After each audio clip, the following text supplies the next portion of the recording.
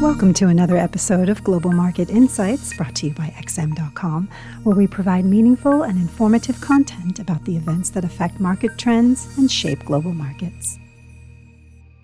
It's Monday, the 5th of February, 2024, and you're listening to the Market Comment podcast by Marios Hadjikyriacos. I'm Maria Pachordis. Thanks for joining us at XM.com.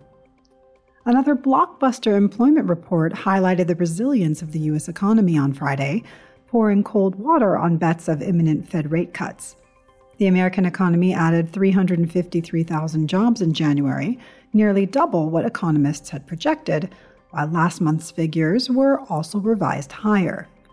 In another sign of strength, wage growth accelerated to hit 4.5% in yearly terms, fueling concerns that the war against inflation is not quite over.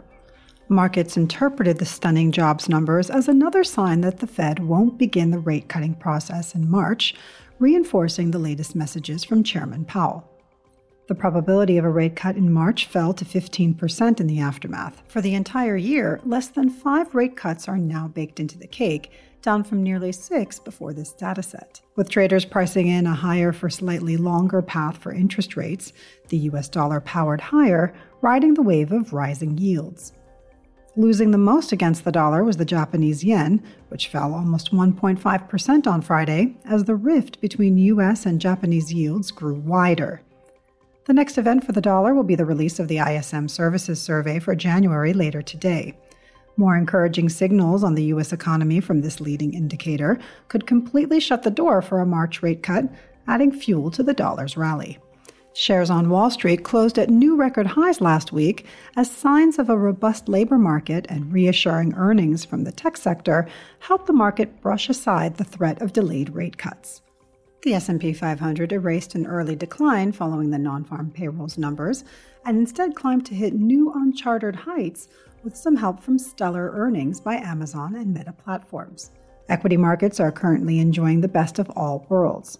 The U.S. economy and consumer spending remain resilient, the Fed will ride to the rescue by cutting rates if growth falters, and in the meantime, investments in artificial intelligence are juicing up earnings. No wonder then that stock markets just won't stop rallying, despite valuations being so stretched. Even some warnings from Donald Trump that he could impose tariffs exceeding 60% on Chinese goods if he is elected in November did not dent the cheerful tone in the markets. Investors might view such threats as inflated political rhetoric, considering that even during the 2017 trade war, Trump did not go overboard with tariffs, minimizing the pain on U.S. consumers. Crude oil prices came crashing down last week, unable to capitalize on solid economic data, the cheerful tone in equities, or the latest attacks by the United States against Iran-backed targets in Iraq and Syria. Oil's inability to rally in the face of seemingly positive developments underscores the larger concerns among investors, such as OPEC Plus supply cuts not being extended beyond March as the cartel moves to defend its market share from soaring U.S. production.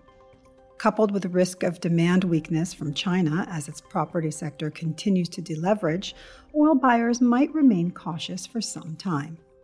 Looking ahead, the ISM Services Survey will be the main event today before the spotlight shifts to the Reserve Bank of Australia, which will announce its decision early on Tuesday. Incoming data has been on the weaker side lately, with inflation slowing sharply and the labor market losing jobs, so there's a risk the RBA abandons its tightening bias, leaving the Aussie vulnerable to another sell-off. Thanks for listening. This was today's Market Comment here at XM.com. Thank you for listening to another episode of Global Market Insights brought to you by XM.com. For more in-depth technical and fundamental analysis, be sure to visit www.xm.com/research.